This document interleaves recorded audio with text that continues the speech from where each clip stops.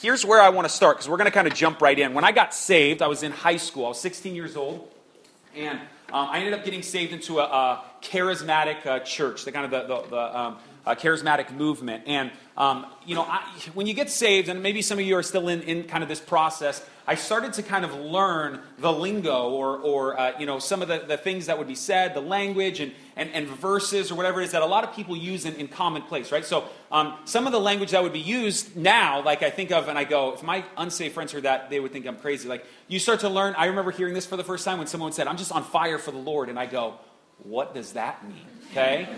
We just use language that as Christians we're so used to that the world's like, what are you talking about, you psycho? And so one of the things that I really started to learn was like there would be certain verses that everyone kind of knew, right? And usually they didn't know exactly where it was, but they'd quote like, the Lord has a plan for you, plans to prosper you. And they knew it was somewhere in there. So there's that Jeremiah 29:11 or Romans 8:28, all things work together for the good. And so there's these kind of verses that people knew. Of course, John 3:16, whatever it was. Well, one of those passages, a big chunk of scripture, it was actually a whole chapter that was kind of used a lot, was Hebrews chapter 11. And it was kind of called this Hall of Faith, or the book. Within this book, there's this chapter of all these people who are mentioned in the Bible who just had their act together and just got it right. And we can look at them and see how like great they did for the Lord.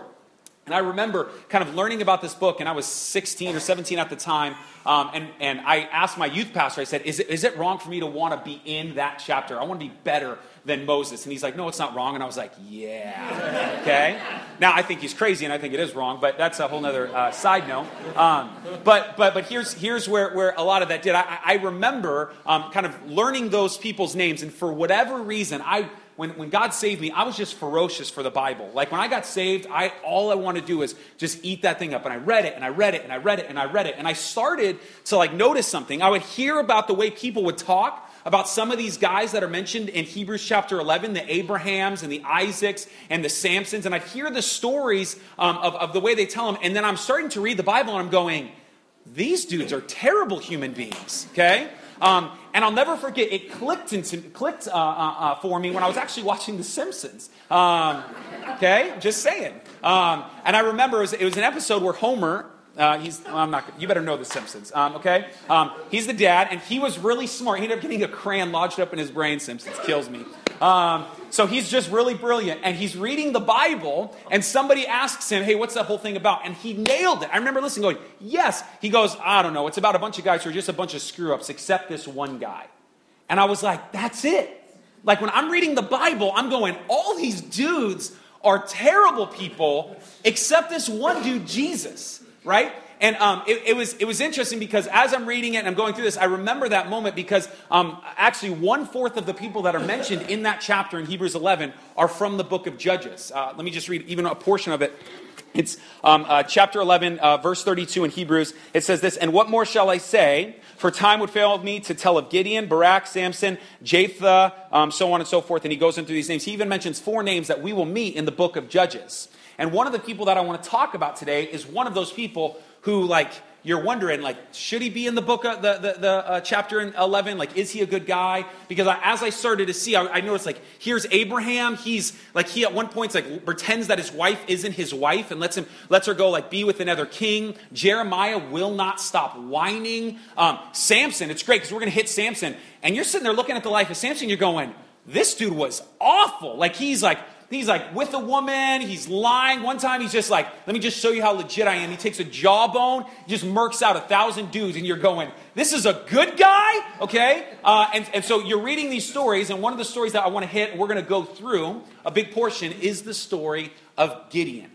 And if you are new to kind of Christian culture or church culture, you'll hear some of the stories. You'll hear kind of reflections of some of the stories that are in the life of Gideon. And we're just going to go through. Gideon takes up a big portion, 3 chapters in the book of Judges. Actually, one of the largest, if not the largest person who takes up the most of it. And so I want to spend some time. And what we're going to do is, because it's so large, we're going to read his story. We're just going to read chapters 6 and 7. Jim's going to go over chapter 8 next week. We're going to read chapter 6 and 7. And I want to look at each like tree. Remember that saying, don't lose the forest in the trees. I want to kind of look at each portion of his life in these individual trees that we see, and then I want to zoom back out at the end of our time together and look at the whole forest. Like, what is God doing in the life of Gideon. How is he in Hebrews 11, okay? So for us to do that, let me give you a little bit of context if you're not familiar with where we are. The book of Judges takes place in a time after the story of a guy named Joshua, basically is like God's, I don't know what you want to call him, like Ray Lewis. He rolls into town and he just obliterates everybody. And he gets into this land because he was promised to all the Israelites this promised land. And as he rolls in, he sets up these 12 tribes. And Joshua kind of ends with Joshua dying, and those 12 tribes are set. But the land that they were taking him from, they were going in, there was Canaanites in the land. Israel moves in and kicks out those Canaanites. Now, unless you feel sorry for the Canaanites were terrible, terrible people, like killing and eating children. It was a terrible situation, so don't feel too bad for them. He kicks out the Canaanites, and here's where the book of Judges picks up. The people of Israel have these sections in Canaan, and they're supposed to continue to push the Canaanites out, but they fail. And so what happens is God sets this ruler, these judges over them, to help continue to push the Canaanites out.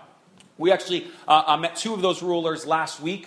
We saw the story of Deborah. We've met Othniel at this point. If you were here last week, John led us through some bizarre stories, right? There's one story where a left-handed assassin, not James Harden, a left-handed assassin rolls in, stabs this dude who's so fat, the sword gets stuck in his belly, and you're going, what's this doing in the Bible, right? And then the next story is this woman takes a tent peg, pins this guy Sisera down to the ground while he's sleeping, and drives the tent peg through his temple into the ground, right?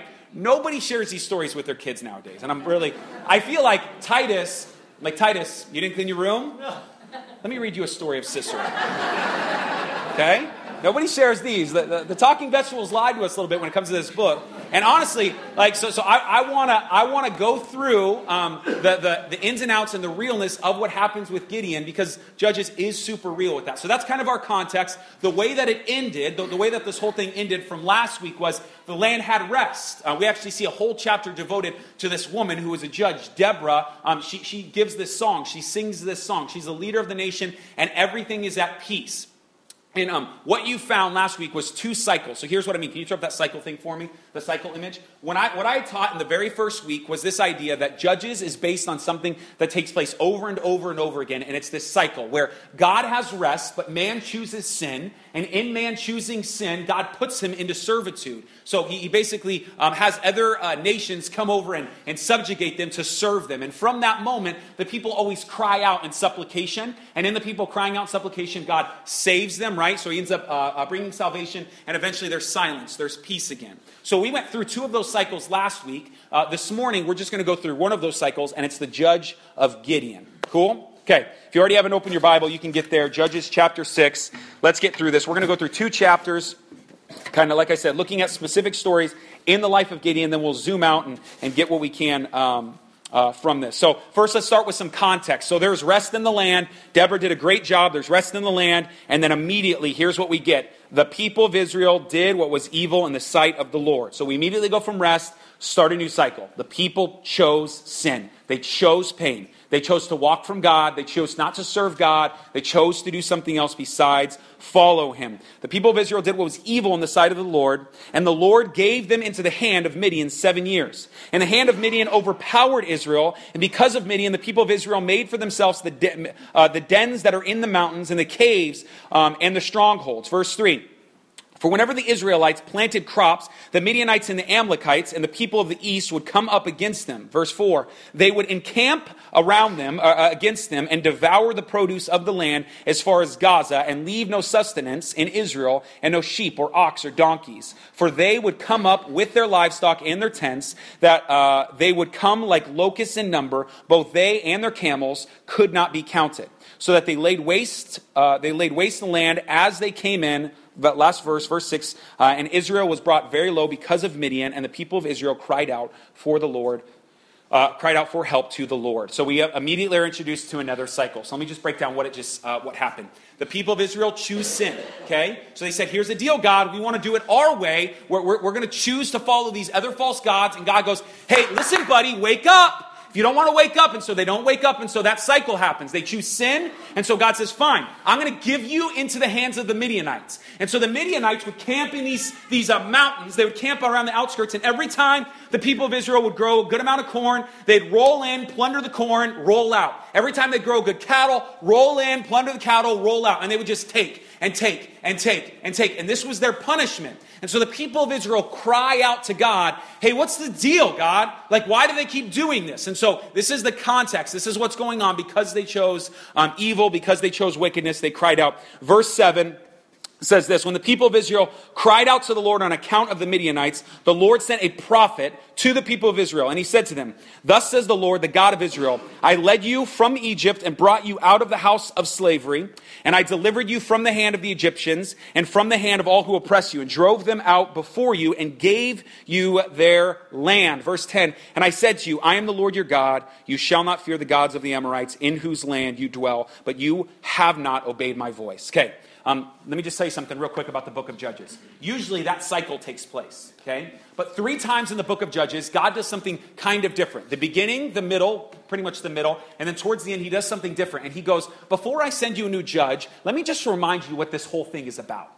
Let me remind you how to get out of this cycle. Let me remind you why you're in this cycle. Let me just put something in front of you. And immediately what he does is he reminds them of the fact that God has saved them.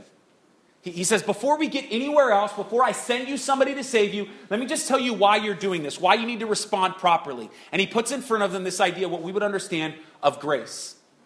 So he goes, and if we can get into their worldview, listen to what he says.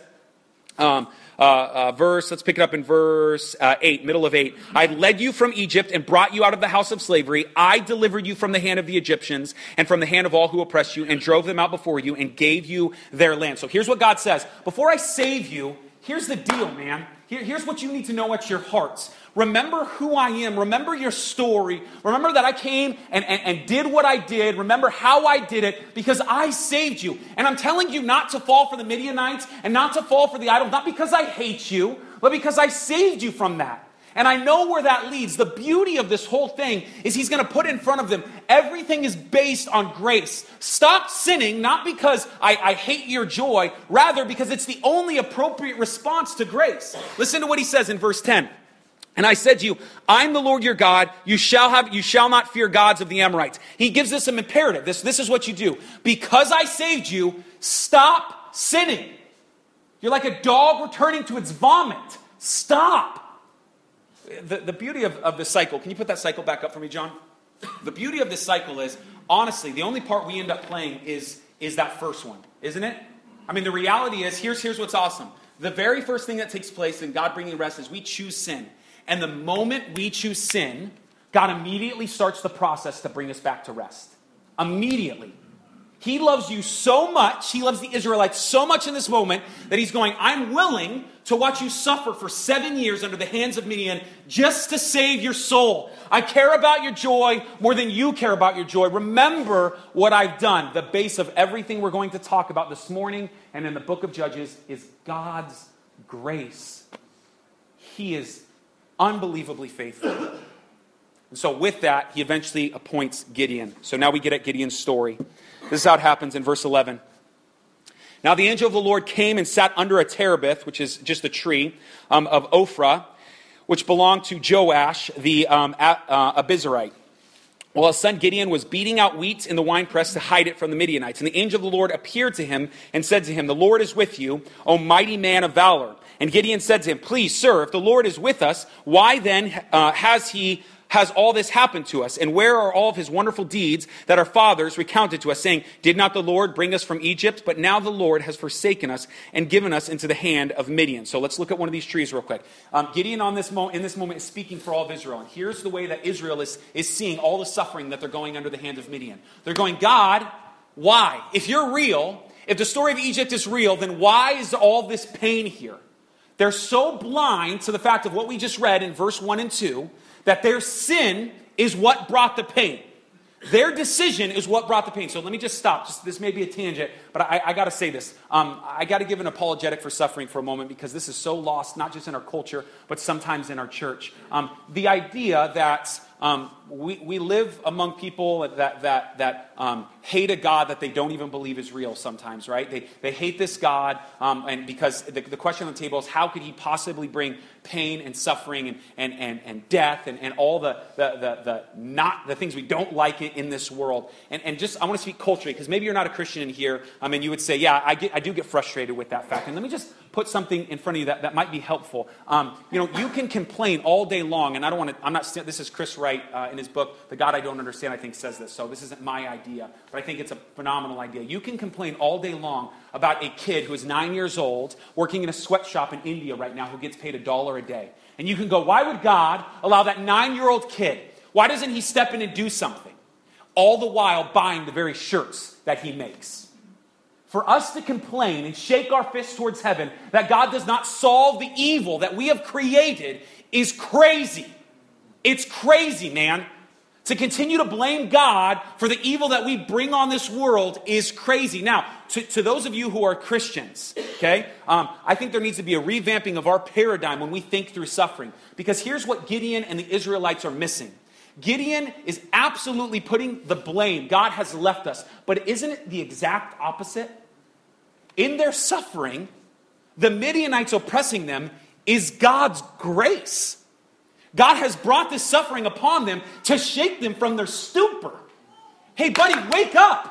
Why are you're serving a people that dashes their babies on rocks? Why are you doing this?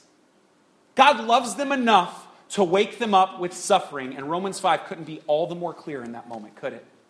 For us as Christians to see suffering, to go every time we've gone wayward, to believe the lies of the world, that he loves you enough to take those things away, to make you feel the weight of the world. Or better yet, for the Israelites, you want to serve those gods? Okay, let's see how those gods treat you. FYI, they hate you. They hate you. And so here God, in his love, brings suffering.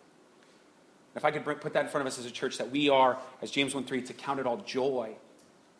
1 Peter 3:17, 1 Peter 4:17, that we are to see pain, to see suffering as God's grace to us, to remind us that this world is not our home. That there's more to this world than what we see, the lies we've bought in, the worldview that tries to mix together. It's God's goodness. So Gideon blames God, says he has left him, but that's not the truth, is it? We know that. And so the angel does something pretty awesome, and Gideon's response is classic. Verse 11, now the angel of the Lord came and sat we just read that, verse 14, and the Lord turned to him and said, go in this might of yours, almost kind of like this bob and weave weighing of saying, okay, so you're frustrated, so go in this might of yours. I don't know if that's what he's saying, but I think he's hilarious if he was. Go in this might of yours and save Israel from the hand of Midian. Do not I send you? And he said to him, please, Lord, how can I save Israel? Behold, my clan is the weakest in Manasseh, and I am the least in my father's house. And the Lord said to him, but I will be with you, and you shall strike the Midianites as one man. If you can follow kind of this circle that's going on with Gideon, Gideon goes, why has God left us? The Lord says, no, Gideon, I want to use you to save you from the Midianites. And Gideon goes, whoa, not me. Right? There's this moment like, I hate evil. Well, then do something about it. Well, and so here Gideon kind of tries to avoid this. Now what happens from here is Gideon continues to struggle that this could actually even be God. And so there's this weird story next where he makes a meal, this offering for the angel of the Lord. He puts it on a rock. The angel comes and touches it. It goes up in fire, and then the angel disappears. I have no idea what we're supposed to do with that. Verse 25. That night the Lord said to him, take your father's bull. So now Gideon believes. At the end of that little sacrifice deal, Gideon goes, okay, this is God. God's telling me what to do. I need to listen to him. And there's this first tact. Okay, God is, I want to restore this. I want to get rid of the Midianites. I want to get rid of the false gods. But where we got to start is we got to start with you, Gideon. We got to start with you. And here's what it says in verse 25. That night the Lord said to him, take your father's bull and the second bull, 7 years old, and pull down the altar of Baal that your father has. So the question in verse 13, Gideon goes, why is God doing this? And God goes, because your house. It's at your house. It's where you live. It's not this broad, abstract evil. It's you, man. So he says, go get this grown bull, get this 7-year-old bull, he ends up getting 10 men, and pull down this altar of Baal. says, cut down the Asherah, which is this mother god. So there's this Baal, and then there's this mother god statue. Verse 26, and build an altar to the Lord your God on top of the stronghold here with stones laid in due order. Then take the second bull and offer it as a burnt offering with wood of the Asherah that you shall cut down. Verse 27, so Gideon took 10 men and his servants and did as the Lord told him, but because he was too afraid of his family and the men of the town to do it by day, he did it by night. Okay? So the story we get is Gideon gets the bulls, he gets some men, he pulls down the Asherah, which is this woman, this goddess, and Baal. They pull him down. The goddess statue is made actually out of wood. He takes the wood, creates a fire, okay, and puts the bull on the fire. This is a crazy scene. Puts the bull on the fire, offers the bull as a sacrifice to the Lord. Now, the people wake up the next day and go, what happened? Okay? Because when we went to sleep, Baal was chilling, the Asherah was chilling, she's on fire, there's a dead bull burnt up. What's the deal? Okay, and that's what we find out. Verse 28, when the men of the town rose early in the morning, behold, the altar of Baal was broken down, and the Asherah, this mother goddess, beside it was cut down. And the second bull was offered at the altar that had been built. And they said to one another, who has done this thing? And after they had searched and inquired, they said, Gideon, the son of Joash, he had done this. Then the men of the town said to Joash, bring your son that he may die, for he has broken down the altar of Baal and cut down the Asherah beside it. And then from that moment, Gideon's dad begins to defend Gideon and goes, hey, listen, are you going to contend for Baal? Does he need someone to contend? So what happens is they wake up and they go, what happened? Who did this? They find out it's Gideon and they want to kill him. Okay? Now here's what's crazy. That another tree that I want to look at. I don't know if that's the best analogy, but before we zoom out to the forest, something that's kind of specific that we can see here that's really profound. It's amazing how Israel knows the stories of the Exodus. They know the story of the Egyptians. They know their history. They know how God has rescued them. And yet at the same time, though they know that to be true, they also worship this false god. So I think Tim Keller says it perfectly. This is what he says. It's no surprise that Joash has an altar and a pole for the worshiping of the Canaanite deities. While he has clearly taught his children about the Exodus from Egypt and the Lord who had rescued their forefathers, he has also chosen to serve Baal and Asherah. The Israelites had not abandoned worship of the Lord for idols. They had combined the worship of God with idols. They worshiped God formally, but in fact, their lives revolved around agricultural gods, if they were farmers, commerce gods, if they were businessmen, sex, beauty, all these different idols. So the idea is the Israelites are not just booting Jehovah God, but they're saying, no. We can believe in God and still serve these false gods. Their issue wasn't outright like rebellion. It was like meshing together. It was compromise. I think there's something clearly for us to look at for a moment and go like, and that looks a lot closer to my life than me just raising my fist to God and saying I want nothing to do with it. So I want to continue on the story though, because there's still a lot to go. So the men are angry. At this point, just so you know, as Gideon is pulling down this bull, or pulling down with bulls, this god, all the while the Midianites, the people who are oppressing him, are getting ready to attack again. So they're actually, they're getting ready to surround him, and they're camping in this little valley called Jezreel. And so they're camping in this valley, waiting. The people find out, and Gideon has enough courage. He just went by night and did this. He's like, oh, fine, if they're going to hate me, then they're going to hate me. I'm good with that. They actually changed Gideon's name to something that says, he who contends against Baal. And so what Gideon does is he goes on this ride to get as many people from Israel to go fight against the Midianites, okay? Tracking with me? A lot of interwoven stories. It's all going to come together in a moment. And then we get this famous story of the fleece, because here's Gideon, says, hey, listen, the Midianites are about to come take us, take some crops again, take our livestock again. I want to stop them this time. God has called me to stop them. I got an army ready, but he's still like, okay, but I'm still kind of worried about how this whole thing's going to play out. And then there's this story of this fleece. Let's tell it. Verse 36. So a little worried, Gideon says to God, if you will save Israel by my hand, as you have said, behold, I am laying a fleece of wool on the threshing floor, and there is a dew on fleece alone, and it is dry on all the ground. Then I shall know that you will save Israel by my hand, as you have said. Verse 38. And it was so. When he rose the next morning and squeezed the fleece, he wrung enough dew from the fleece to fill a bowl of water. Then Gideon said to God, let not your anger be burned against me. Let me speak just once more. Please, let me just test once more with the fleece. Please let it dry on let it be dry on the fleece only, and on the ground let there be dew. And God did so that night, and it was dry on the fleece only, and on the ground there was dew. So here's what happens. Gideon goes, okay, God, I'm about to go fight 100,000 dudes with the guys that I have. He has 32,000 men, and we're kind of outnumbered here. How can I know this is you? I know this sounds crazy, but let me fall asleep tonight, and I got this piece of wool. Let's say a 2 foot by 2 foot piece of wool. I'm going to put it on the ground. And tomorrow morning when I wake up, if it's really you who's sending us, I'll wake up and there's going to be dew on the fleece only. The rest of the ground will be dry. So he wakes up, dew's so wet he can wring it out, he fills a bowl. Okay? Says, okay, that was cool, but let's try the opposite. Okay? So he falls asleep, wakes up, and the entire floor is covered in dew except the fleece. And God's like, and Gideon's like, okay, let's do this. Now, this is where I've got to tell a part of my story. When I was about 24 years old, in that kind of charismatic movement, I went through this phase where I just thought if I wasn't sold out enough, like I did want to be a Christian. Like if I'm either in or I'm not in. And in my mind, at this time, Candace and I were married. We just had Corbin. He was maybe not even one. I took all of our furniture, all of our DVDs, everything in our house, and I put it out on the driveway and just said, if you want to give us money for it, if not, just take it. And I sold everything that we had. And I wanted to stay in the desert for a couple days because I wanted to be like John the Baptist, okay? You laugh. It was a terrible part of my life, okay? So during this time, I'm trying to find out what the will of the Lord is. I'm in, man. And something I would do is I read the story of Gideon and I would cast lots.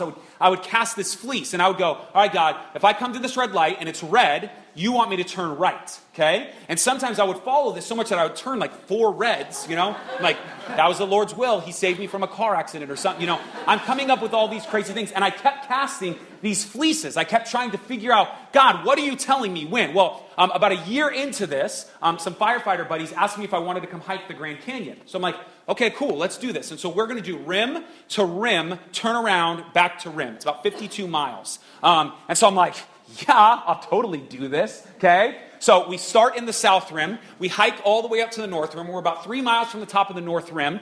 And all my buddies, they start popping these pills. I'm like, hey, Eric, what's that? He's like, oh, it's elevation sickness pills. When you do it at this time of night, it's like 3 in the morning. We started at 6 at night. It's about 3 in the morning. We're on the other side.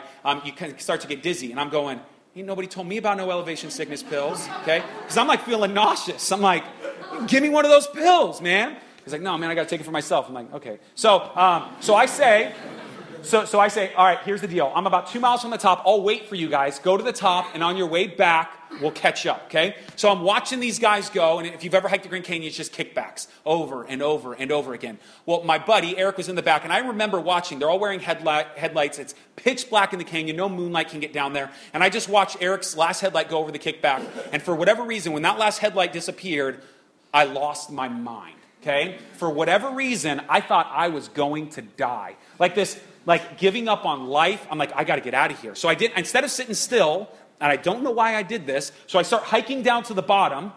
I get down to the bottom, and I don't remember, I was passing this house, but there's this house there. And I'm thinking, what? I don't remember this house. And for whatever reason, in my mind, there was someone in that house trying to kill me. Okay? So I unload all of my food. I take out my water, and I'm like, I'm just going to get out of this canyon. Now, keep in mind, for some reason, because I'm losing my mind, I'm popping 2 Advil every hour, okay? So I'm not eating, and I'm taking these Advil, and I'm running constantly for my life, okay?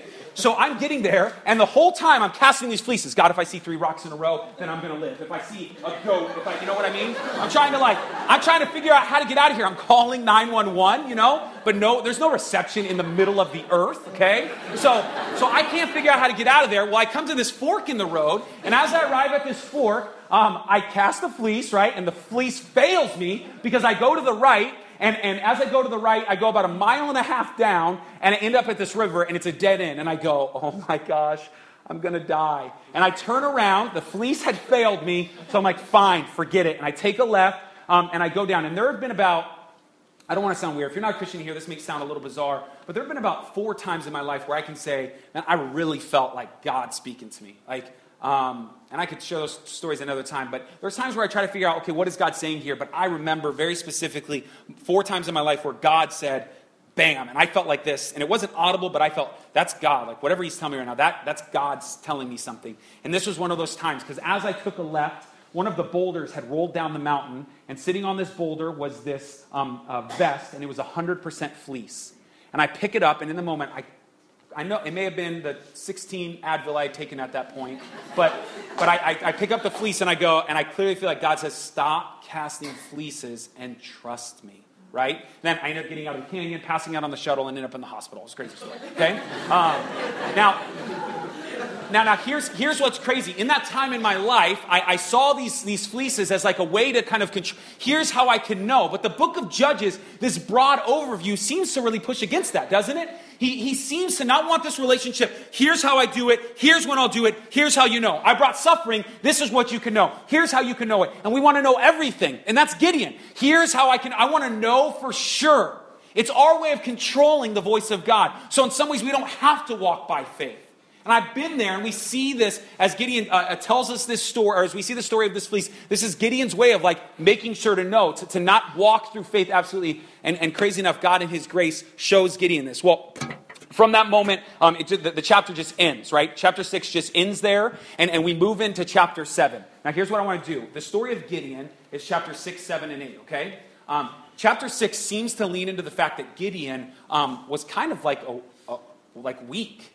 Like he's doubting, he's wondering. He at one point it says, I'm the lowest in my clan, and my clan is the lowest. Like I'm not to be used by God. And then what we're going to find out is God eventually uses some of that mentality, but shows him how God is in all of chapter 7. And chapter 7 is the battle, okay? And I believe chapter 7 is the perfect example of why Gideon is in chapter 11 of Hebrews. Why Gideon lands there, because we see actually chapter 11, the people of Israel and Gideon get it right. And that's very few and far between in Judges. So here's chapter 7. This is what it says. Gideon casts the fleece. He knows that God is to save him. And it says this, then Jerubbaal, that is Gideon, that's the name they changed him to. So Gideon and all the people who were with him rose early and encamped beside the spring of Harod. And the camp of Midian was north of them by the hill of Morah in the valley. The Lord said to Gideon, the people with you are too many for me to give the Midianites into their hand.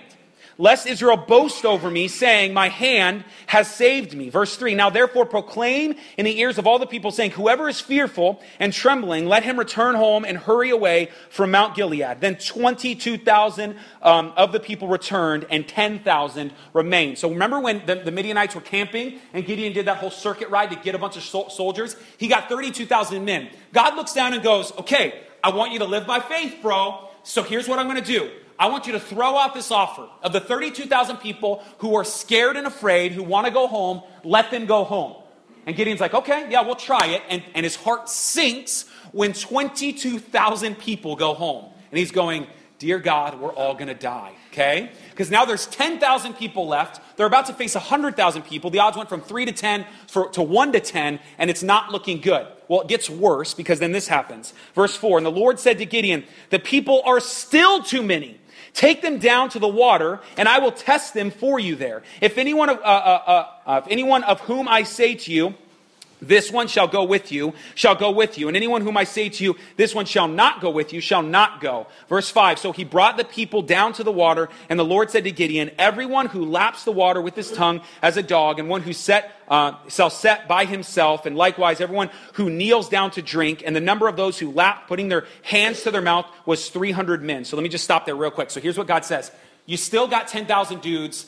That's too many. I want to show you how legit I am. I want to flex in this moment to show you how great I am. I want to get rid of some of those 10,000 people. So here's what we're going to do. Take those 10,000 people, have them circle this body of water. Every man you see taking water up in his hands and drinking it, I want him to come with us to battle. But everyone who kneels down on their hands and knees and drinks straight from the brook, deuces, okay? And so here's Gideon going, dear Lord, let everyone wash their hands and use their hands to drink because we're going to die. Okay? And so the general comes back and goes, all right, Gideon, there's about 9,700 to 300. And he's thinking, cool, we only lost 300. And he's like, no, we're losing 9,700. Okay? And so now there's 300 men, and Gideon's losing his mind. Okay? So he watches how Gerard Butler does it. He's got his 300 men, and so they go off to battle. And so what happens in this moment is that well, actually, let's just keep reading the text because we're about halfway through that. So there's 300 men, but the rest of the people knelt down. Verse 7, and the Lord said to Gideon, with 300 men who lapped, I will save and give you the Midianites into your hand, and let all the others go every man his way. So the people took provisions in their hands and their trumpets, and he set all the rest of Israel, every man to his tent, but retained the 300 men, and the camp of Midian was below him in the valley. Now Gideon's still doubting. Still doubting. At this point, he's going, 300 men ain't taking out 100,000. So he sneaks over to the Midian campsite, and he goes, God, I need some courage here. And there's 2 guards. They don't see him, and these guards are talking. One of the guards goes, hey, I had a dream last night. It was really crazy, but there was this like flour cake, and it rolled down down the valley over our camp and just ate us all up. And one of the soldiers goes, dude, there's this guy Gideon. I think that's him. Like this really and Gideon's going, yeah, okay? So he immediately runs back to the camp and goes, hey guys, wake up, we're having some cake, let's roll. And so he gets them all together, 300 men, and this is what he says to them. Arise, the Lord has given the host of Midian into your hand. And he divided the 300 men into 3 companies and put trumpets into their hands, and all of them of empty jars with torches inside the jars. So no swords, they got trumpets, jars, and fire. Verse 17, and he said to them, look at me. Do likewise. When I come to the outskirts of the camp, do as I do.